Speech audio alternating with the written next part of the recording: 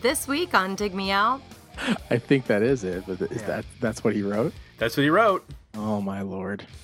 How do you get that gig? Tim and Jay review Subliminal Plastic Motives by Self. What an incredible view. Why don't you soak it all in? I've been given the option to live in. Hello and welcome to another episode of Dig Me Out. I'm your host, Tim Minichi, and joining me for episode 190, season 4, as always, my co-host, Mr. Jason Ziak. Jay, today is the day that we review a band that I have to criticize, although I will share later that the actual lead singer shares the same criticism, called Self, which if you Google Self, kind of have a hard time finding the band. Yeah. The lead singer, and pretty much the multi-instrumentalist who is the entire band, his name is Matt Mahaffey. I read an interview with him on the Vice has a music section called Noisy, and they did an interview when their new EP came out this year. Matt was asked about, the band's kind of off and on in terms of their production over the years. And they asked, why do you just put out a single every other year or every year? And he said, this is a quote from the interview. He said, "I've been doing singles here and there simply because these rappers keep coming out and calling themselves Self, like 1 year at the very least. So I would put a single out just to say, look, we've got a release. I guess a lot of rappers don't Google it to see if someone is using the name. I'm just tired of paying lawyers to send cease and desists out." So there you go. That's amazing. I've noticed that on Spotify with some other bands. One that comes to mind is a band called DAD that I like a lot. They're from Denmark. Their stuff is not always easy to find. And, of course, there's a hip-hop artist called DAD now. It's not even it's like some kind of local or small-time thing.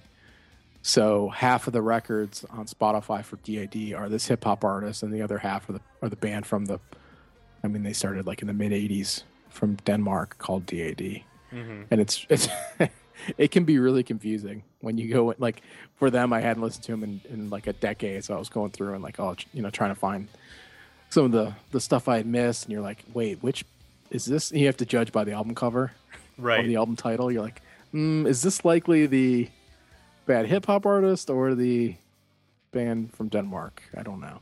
Or maybe they just changed their sound. Perhaps. So were you familiar with the band Self, Jay? Yeah. Oh, well, I recognize the name. I recognize the logo. The album cover looks familiar. But other than that, I wasn't. And I was vaguely familiar with what they probably sounded like. I don't know. Does that make sense? Mm-hmm. I'd never heard them, but I'd heard them described and from people or from, various magazines or what have you. Right. So I had some kind of sense of, what they maybe sounded like. But other than that, no, I hadn't really listened to them. I'm in sort of the same boat. I had recognized the name, and I know I had seen album covers, but I couldn't tell you a song. Now, when I heard the song Canon from this album that we're going to review, which is called Subliminal Plastic Motives, I went, oh, this sounds really familiar. So I might have heard that single or seen the video maybe, if it was on MTV, but I couldn't tell you if I had heard that before, I wouldn't have been able to say, oh, that's Self. I would have just guessed it was some alternative rock song from the 90s that I couldn't place.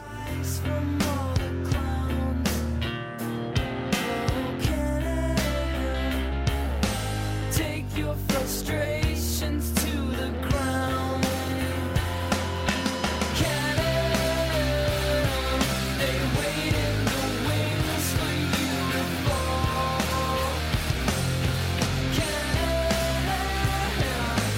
Can't you make dust of them all?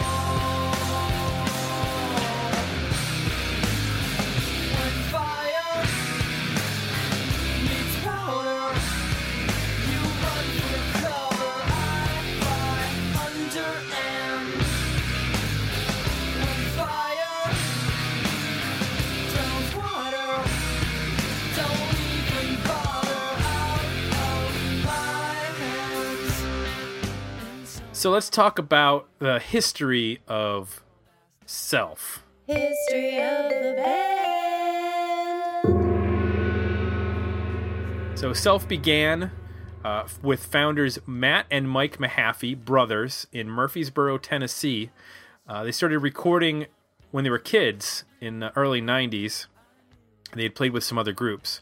So as I mentioned earlier, Matt Mahaffey is the primary performer of all the instruments and vocals on the studio albums. And then there's like a live band, which includes his brother. They released their debut record, which is the one we're reviewing, Subliminal Plastic Motives, in 1995 on Sponge Bath Records. It was a label that the two brothers founded. At the time, it was Matt on vocals and guitar, Mike on lead guitar, Tim Nobles on bass, Chris James on keyboards and samplers, and Jason Rawlings on drums. They followed up that debut record with a sophomore album the following year called The Half-Baked Serenade, and that was only available through mail order. It was not a record that was in the stores. And then in 1997, they released another album called Feels Like Breakin' Shit, and that was only released on the internet. So they were exploring alternative distribution methods in the early or in the mid 90s, including, as far as I can tell, a pretty early internet release in 1997. I can't think of a lot of bands that were doing that in terms of releasing their album exclusively for free on the internet. In 1998, they released an EP called Brunch and then an album called Breakfast with Girls. Both were released on Sponge Bath, and then they were co-released by DreamWorks Records. In 2000, they released the album Gizmodery, which is a album created entirely with children's toy instruments. Now, I was interested, Jay, as a side note, to check out what that record sounded like. So I'm like, oh, this has got to sound bizarre, just playing children's instruments. But they actually put distortion on things and twisted them, and it's kind of cool sounding. If anybody wants to check out the record, I would suggest checking out. They do a cover of the Doobie Brothers' "What a Fool Believes," and it's pretty. I mean, it's. I'm not going to give away my feelings on the band, but it's a pretty interesting cover. I'll just put it that way. And then they released in 2000 two additional internet-only albums. One called Self Goes Shopping, and then the other one called Self-A-Fornia, like California or Self-A-Fornia. And then it was a 5-year break. And in 2005, they released another new album on the internet for free called Porno, Mint, and Grime, which were demos recorded between 2001 and 2004. In 2000, they were going to put out an album called Ornament and Crime for DreamWorks, but when DreamWorks was acquired by Universal Music, the album was shelved. The following year, in 2005, Matt's brother Mike passed away in his sleep in May of that year, and the band went on hiatus until 2010, when there was a single released, and then also in 2011. And then in July of 2014, they released a six-song EP, Super Fake Nice. And that has been the most recent release. And then, so the reason why I picked them was because a few people had mentioned about the band, you should check out Self, and I'd put it on the list of possible things that we would get to over the years. And I happened to turn on Jimmy Kimmel, because I record whenever there's a band on that I'm interested in. And I saw that Self was listed, and I was like, huh. So I recorded that episode, and I was like, oh, they have a new episode. They have a new release out. So It was the hip hop group. no, it was not. It was the it was the actual band. Oh, that's because they protected their copyright. They did protect their copyright. So two interesting things to note. So I mentioned that Matt Mahaffey is basically the entire band in terms of songwriting and in the studio. He has a pretty big career as a producer for rock bands and such, but also He writes the music for children's television shows. So if you've ever seen, say, Henry Hugglemonster, I don't know if you're familiar with that, Jay. Yep. He writes all the music for that. No kidding. Yeah, and he goes into pretty in the Vice interview for at the Noisy site. He goes into depth how that's written, and it's pretty interesting. That he'll basically be sent to 2 11-minute episodes because they do them like 2 at a time per half hour, and they'll say here's the episodes, we need music tomorrow, and he will Skype with the people who create the show, and he lives in Tennessee, and he works his home studio. And he'll work for like 15 hours straight and write all the music and then send it in. And, 2 months later, that episode airs. Wow. So, and then he also wrote the jingle for Expedia.com. How's that go?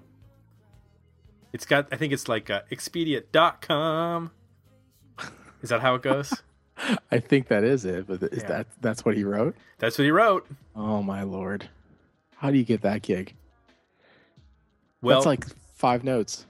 It is, but he's done a lot of production work, so I guess. Yeah. And I'm sure that me mentioning Speedy and Henry Hugglemonster are probably just the tip of the iceberg in terms of his production work.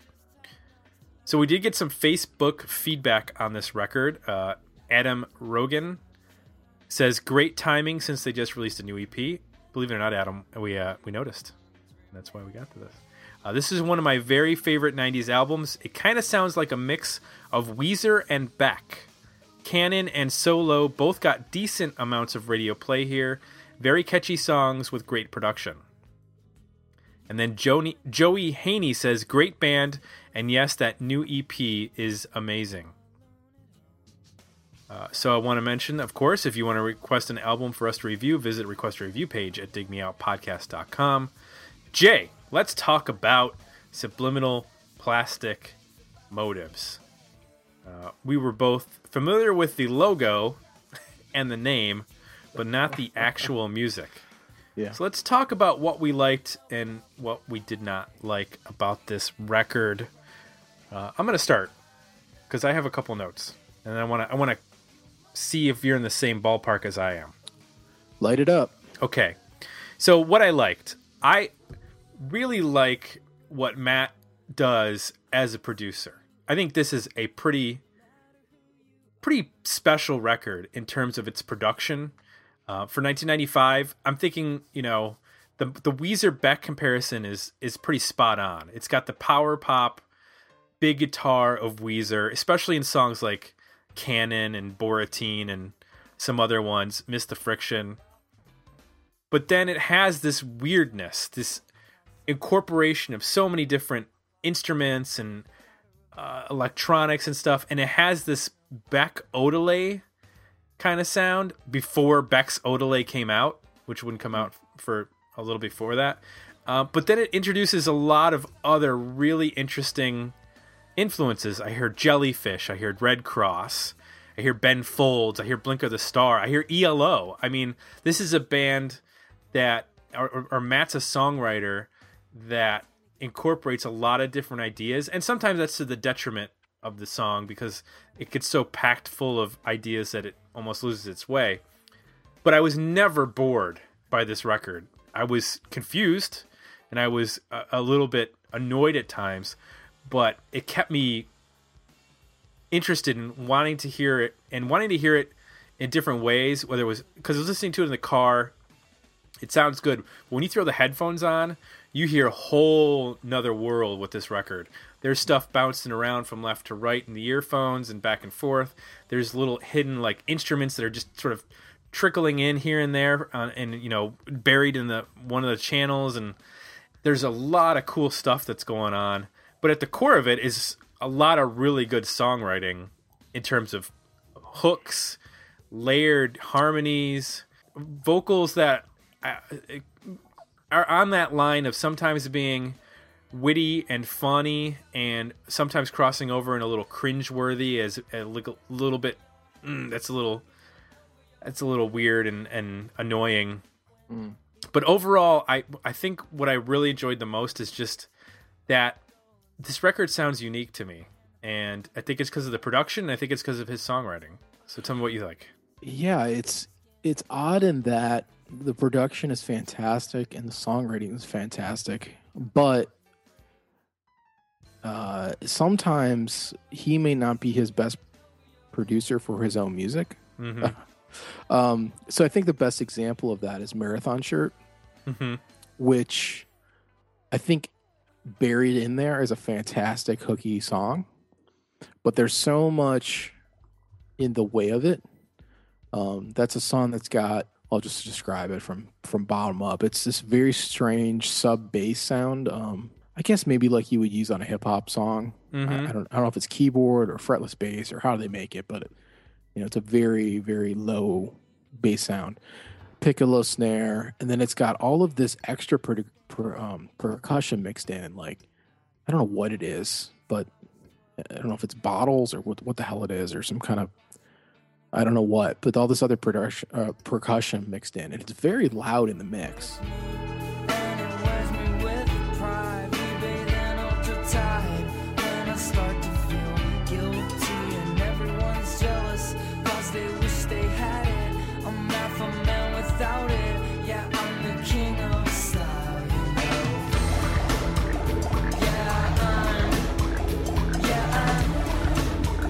I'm down and I'll keep on wearing my marathon shirt, and I'll wear it every day till it hurts, and I got no lady over the confidence and plenty in my marathon shirt. Once loaned her to a friend. It can be very easy to discount a song based on that, because you get so distracted by the sound of those elements. But underneath it, there's all of this. There's a great hook. They keep on wearing my marathon shirt. There's a good chord progression and a good melody, and it's the delivery is really good vocally, and there's this really cool like weird piano lines mixed in there, and these weird jazzy breaks. But I find in that song in particular, as an example, I just find that there's a little too much distracting from the point of the song getting in the way. It's a little bit of maybe the production side of him taking over, and forgetting the song part. Luckily, the record isn't. This isn't the case with the whole record.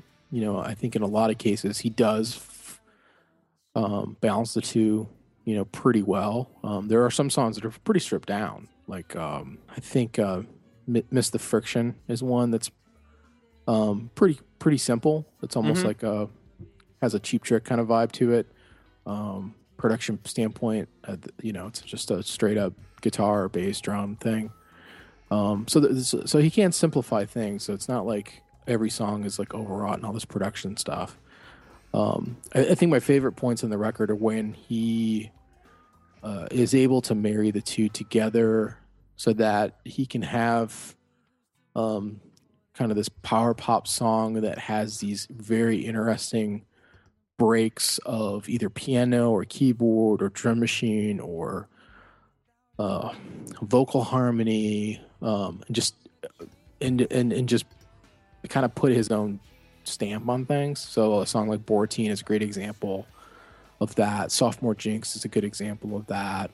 "Mother Nature's Fault" is an example of that, where at the heart of it, it's pretty much power pop, but he brings this whole other layer of just interest to it that elevates it to something pretty special. And I think to your point earlier was it's always interesting. It may not always float my boat or be my thing, but I'm always intrigued to keep listening to the song and pull back the layers and see what's going to happen. Even on some of the songs that are a little longer, like "Sophomore Jinx" is like over 5 minutes long. Yeah. And for the most part, it's pretty interesting for the whole 5 minutes, which if you listen to the show, you know that we're usually pretty critical of songs that get over the 3.5 to 4 minute mark. And when he does, he's able to do it in a way that really keeps your interest, which is admirable. Give them what they want,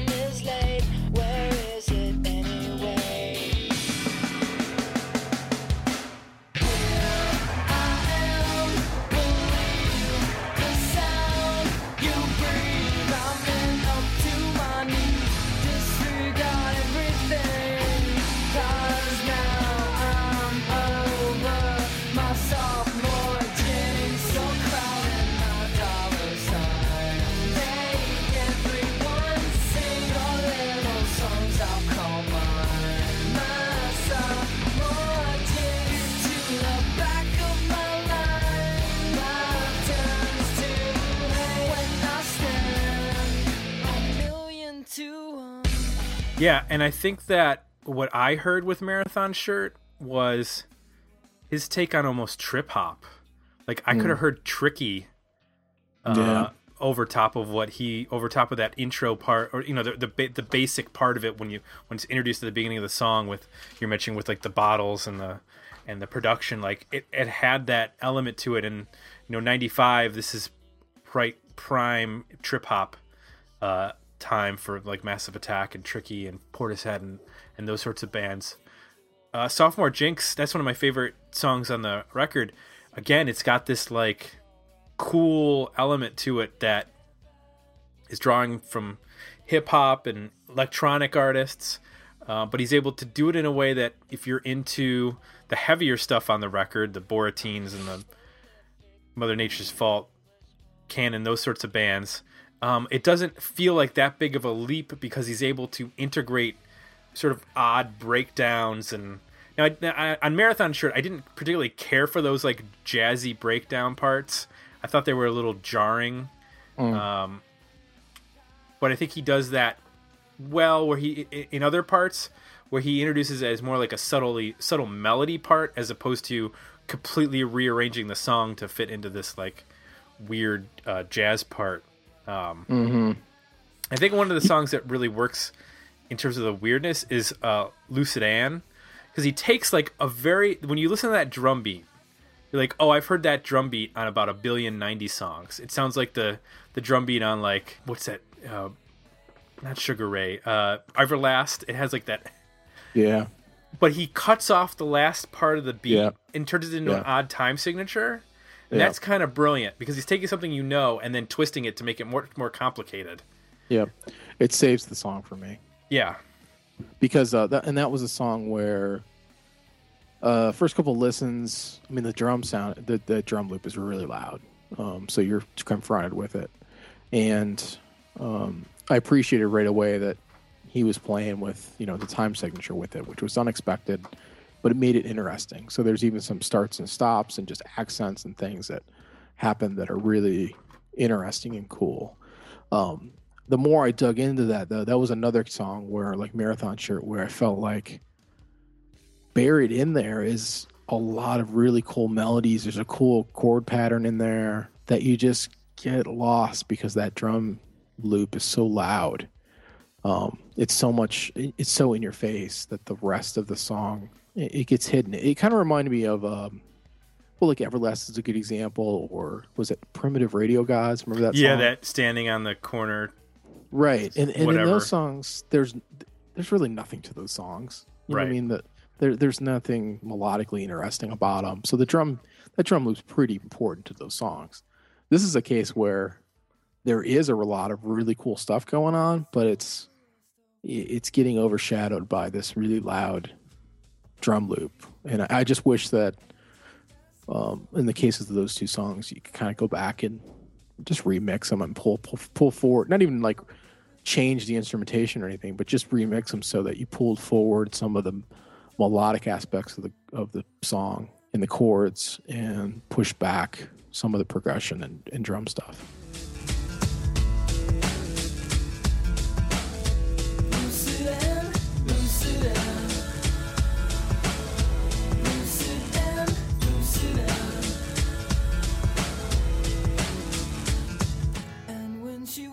Up from the day before, no recollection of events which took place somewhere, laughing only at the lines that now traced her eyes, looking backwards through the glass. I think I missed the point, man. I think I missed the point.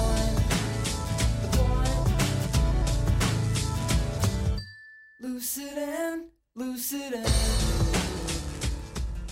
Well, I know that they re-released this record. It had been out of print for a long time, and Big Fat Possum Records put out a vinyl reissue this year. And he talked about in the interview not being happy with the original sound of the record, and they went back and remastered. So I don't know if we're hearing the original and I don't know if they did any remixing in terms of how stuff was mixed. But I imagine there's some of these songs sound a little bit different, having gone through a remaster and possible remix for the vinyl release. Sure. In terms of what didn't work, I want to point out one particular song, which is Big Important Nothing. Because I think that when he's incorporating elements of hip-hop and electronic music in the music, it works. But when I think he actually tries to start rapping, Yeah. that's where I kind of draw the line. Yeah. And that's where the Solo song is that he another does it. example too. Yeah. Although it didn't bother me as much on Solo, because it kind of reminded me of like... More of like a Weezer delivery or Yeah. I was Yeah, trying to think of the right comparison, or Not a Surf, those sorts of bands. But utilizing that sort of spoken, it didn't sound as much of like trying to emulate hip hop as Big Important Nothing did. What are your feelings on those songs? I agree. It made me think of a lot of really personally annoying bands from the 90s where there seemed to be this, I don't know, rush of alternative rap stuff. Like I'm thinking of like Fun Loving Criminals. Mm-hmm. It's like Nauseating, Everlast, and just all of that like white alternative rap stuff that it reminded me of those types of bands, and I didn't particularly like that memory. No, I curled up in a ball in the corner. It sounds very inauthentic. And I just felt like the middle of not even the middle. So songs 4 through 6, it started with So Low and just that hip hop feel, both from the delivery but also the production, introducing that sub bass sound and that piccolo snare and stuff. It started to make me confused on what this band was about, because when it starts off, I was really shocked at how heavy it is. The guitar in Boratine is like monstrous. I mean, it's really crunchy and really heavy. And they do a lot of minor stuff, in those heavy chords in some of the songs. So I had no idea this band was going to be that heavy. And then we get to this stretch of songs in the middle there, and I'm like, okay, are they like soul coughing, or like what is going on here? Like with this this weird hip hop jazzy thing going on. And then they bust out of it, Cannon comes back and it sounds like Nirvana, and Miss the Friction sounds like Cheap Trick. And I'm like, okay, this is the band that the album started with. And then for the most part, the end of the record is pretty cohesive in that sound. And then you get to Big Important Nothing and you're back to the jazzy piano hip hop thing. And like, what in the hell? So there's these little moments where they definitely show a different side of themselves. It's a little bit confusing to me, and I'll give them credit that they kept my interest through it, because a lot of bands that would make that shift, I would just skip the song. I didn't go that far. I definitely wanted to hear, just because I at that point had been trained to know that, okay, this song might start off this way, but in half a second it could shift on a dime and be something totally different. So I'm gonna hang tight here and see what happens. And even within those tunes, there's some nice moments, and we can kind of save it, but they're definitely a little bit, a little bit of an identity crisis going on there with a couple of tunes. I really feel like, I'm not going to say that this album has a weird thing going on where it's because of the production, it doesn't sound dated, but because of the production, it sounds dated. Like, you know what I mean? Like, it sounds crisp and clean, and like it's not a tin can from the early 90s, shoegaze sound, and it's not like overly this or overly that. It sounds like it could have been made today on somebody's, Pro Tools, and, done all these snippets here and there with all these different parts. But at the same time, like, there's so many things that are like so 90s about it that the production of it makes it sound, it's like a weird conundrum going on with this record where I can't help but like think of Beck and Jellyfish and Weezer when I hear this record, but at the same time, it's like, I don't think there's a band capable of making this music today.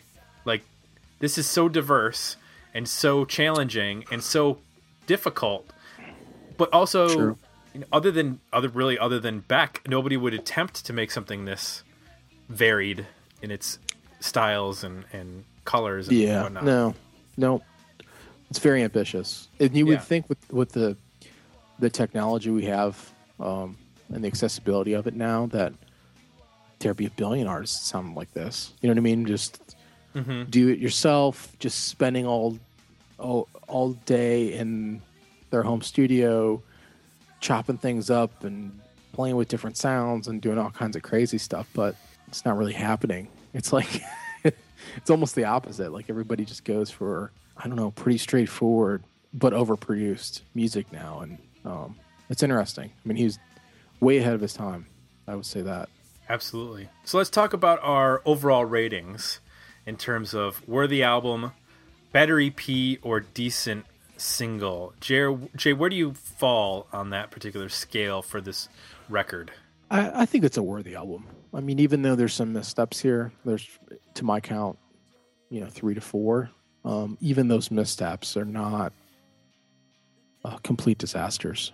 They're still worth a listen. And at that point, you're still got 8 songs or so that are really solid. And it's a record that keeps getting better and more interesting the more you listen to it. So I definitely think it's something you want to listen to in the entirety, from start to finish. When you listen to it, and it holds together as a true, I think, full length record. I agree with you. I think if you only listen to, say, 1 or 2 songs, you're not going to get the whole record. You're not going to understand what's going on throughout this whole record. This is definitely one you have to consume the whole thing, and you probably need to do it a couple times. Not that it's inaccessible, like it's not some progressive rock record that's complicated and you can't get your head. I mean, this is incredibly catchy music.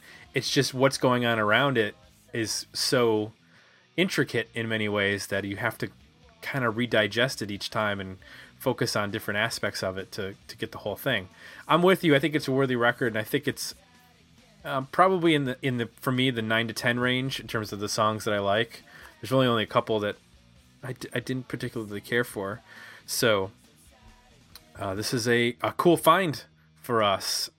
Self's debut record from 1995, Subliminal Plastic Motives, getting 2 worthy records or worthy albums from us. All right. Well, all right. Well, all right. got a little Matthew McConaughey there.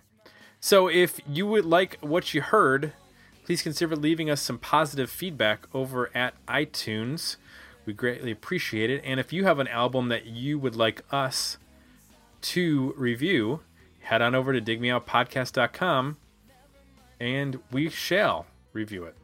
Just, read the page and then figure out how to get that suggestion to us. I want to thank everybody for listening, and wherever you're listening to us, whether it's on Radio IO or Stitcher or whatnot, be sure to hit up digmeoutpodcast.com. Every day we are posting stuff, upcoming episodes, videos, news, all that kind of good stuff. And next week we continue down the path of reviewing artists who have new releases out. Ryan Adams has a new album coming out. So we're going to go back to where Ryan Adams started, and we're going to review the first Whiskey Town record from the mid-90s. And we're going to be heading into what they call alt country territory, Jay, which we've touched on briefly with an Uncle Tupelo record and a Jayhawks record. Although that's probably the least alt country of all the Jayhawks records, as far as I'm concerned. Although Smile gets away from it too. But we're gonna go into the archives of Mr. Ryan Adams, who has a pretty big archive. Yeah, we need to take a break from the power pop. I was thinking Yep. about that going into this review, that people are probably sick of us saying that word. Oh, this well, we're season. going to be getting away from it because the next couple episodes, we're not going to be anywhere near power pop. All right. I purposely looked at what we were doing and I was like, you know what? I've got some open spaces here. I'm going to pick some stuff that's way outside of the power pop and rock element. Still touches on the alternative, sounds that we're used to, but get outside of that normal safe territory for us and push us in a little bit different direction. So I think people will be interested in some of the records that we're doing. We're branching out a little bit.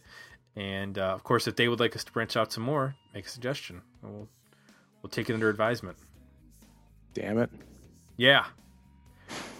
So for Jay, I'm Tim. We're done. We're out. We'll be back next week with another episode. Dig me out. Wave to your river as I'm flying over northeastern and southwest Mississippi. Never mind the time, though I never mind. Join the conversation about this episode at digmeoutpodcast.com, where you can find links to our Facebook page and Twitter feed, as well as links to our Request a Review and merchandise pages. Machine and you're one real unicycle.